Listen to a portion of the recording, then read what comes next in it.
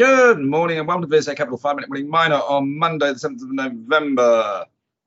After a very wet and miserable weekend, really.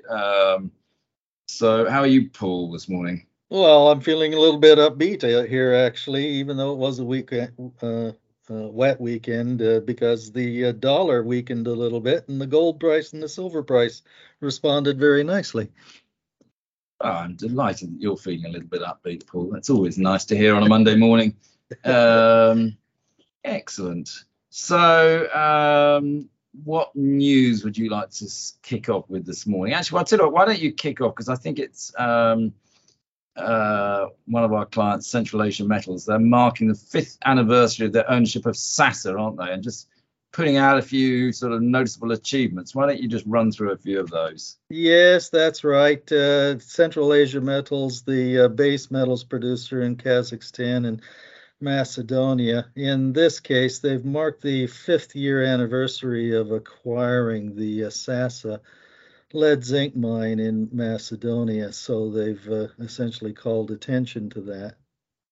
And then giving some of the milestones that they have achieved over the period of time. A lot of it is ESG work that they've been working there around Macedonia and Sasa and so forth. And remember, too, they had a relatively minor tailings spill a few years back that they handled very nicely, both from a technical as well as a ESG reason as well, in handling community relations on that. So they've made sustainability target reduction goals as well in order to reduce their surface water use by 75% by the end of 2026.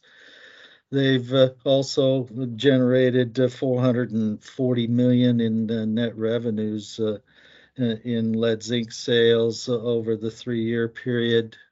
Sasa employs about over 700 people, of which 99% of those are local workers. And they have been funding community development activities separately through a foundation, over $1.7 million committed into those local community activities. So that's just a bit of the activity and support that they've provided to that local area in Macedonia. Well done, Camel. We do like Camel. Anyway, let's go on to some news, so to speak. I think Shanta Gold announced an update on their West Kenyan gold project. Paul? Yes, they have an update in West Kenya on 3 different projects, or 3 different deposits within their projects. Phase 2 drilling program in conversion of inferred resources to indicated at the Sulu Bushiangala project or deposit area, and also at the Ramala deposit area. So they've released a few drilling results there. In both cases, we're talking about of the drill holes reported, we're looking at 2 meter to about 17 meter intercepts they report here. And the grades running from 1.4 grams to over an ounce, or 34 grams per ton. Awful lot of these are or well above 10 grams in intercept grades, and quite a bit of free gold too in the announcement. So I suspect there will be a gravity circuit in the plant in due course in order to utilize that. Very good. Also noticed that whilst on a London-listed gold company, SolGold seems to have got a $50 million investment from TSX-listed Osisko Royalty. Osisko Royalty has taken a $50 million investment into SolGold's Cascabel project there, copper gold project, and a big one there in Ecuador.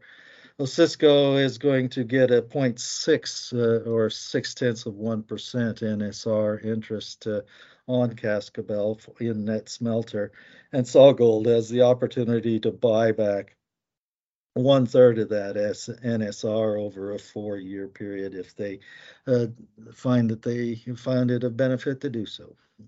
That's a pretty good investment. A little bit of news out on Afritin.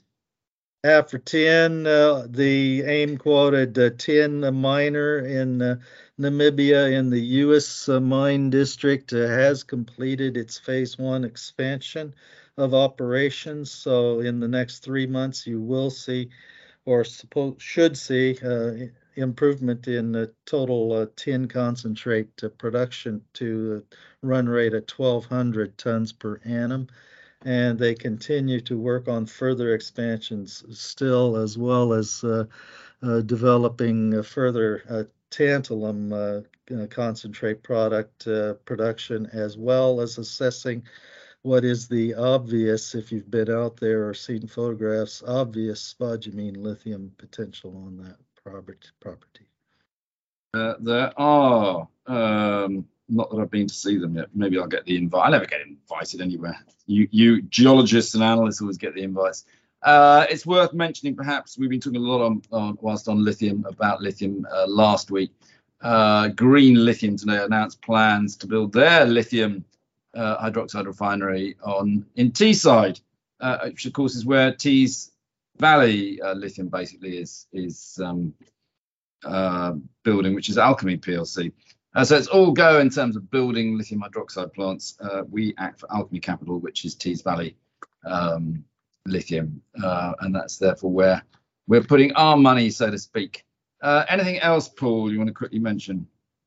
Well, Caledonia Mining, the Zimbabwe dual-listed gold producer, has released an updated resource estimate for its Malagreen project down in Zimbabwe. It's now, they had a last statement out a little more than a year ago, and this updated one now showing 8 million tons of ore in the measured and indicated category at 1.7 grams for about 440,000 ounces, and another inferred resource of 6 million tons grading 2 grams.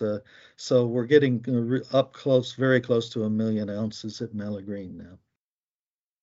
Very good. I'll call it a day there, Paul, and see what's going. Just to alert people, I am on Thursday going down to Tungsten West, see how things are going. So just be aware of that. Anyway, we'll speak tomorrow, Paul. Thanks. Very good. See you then.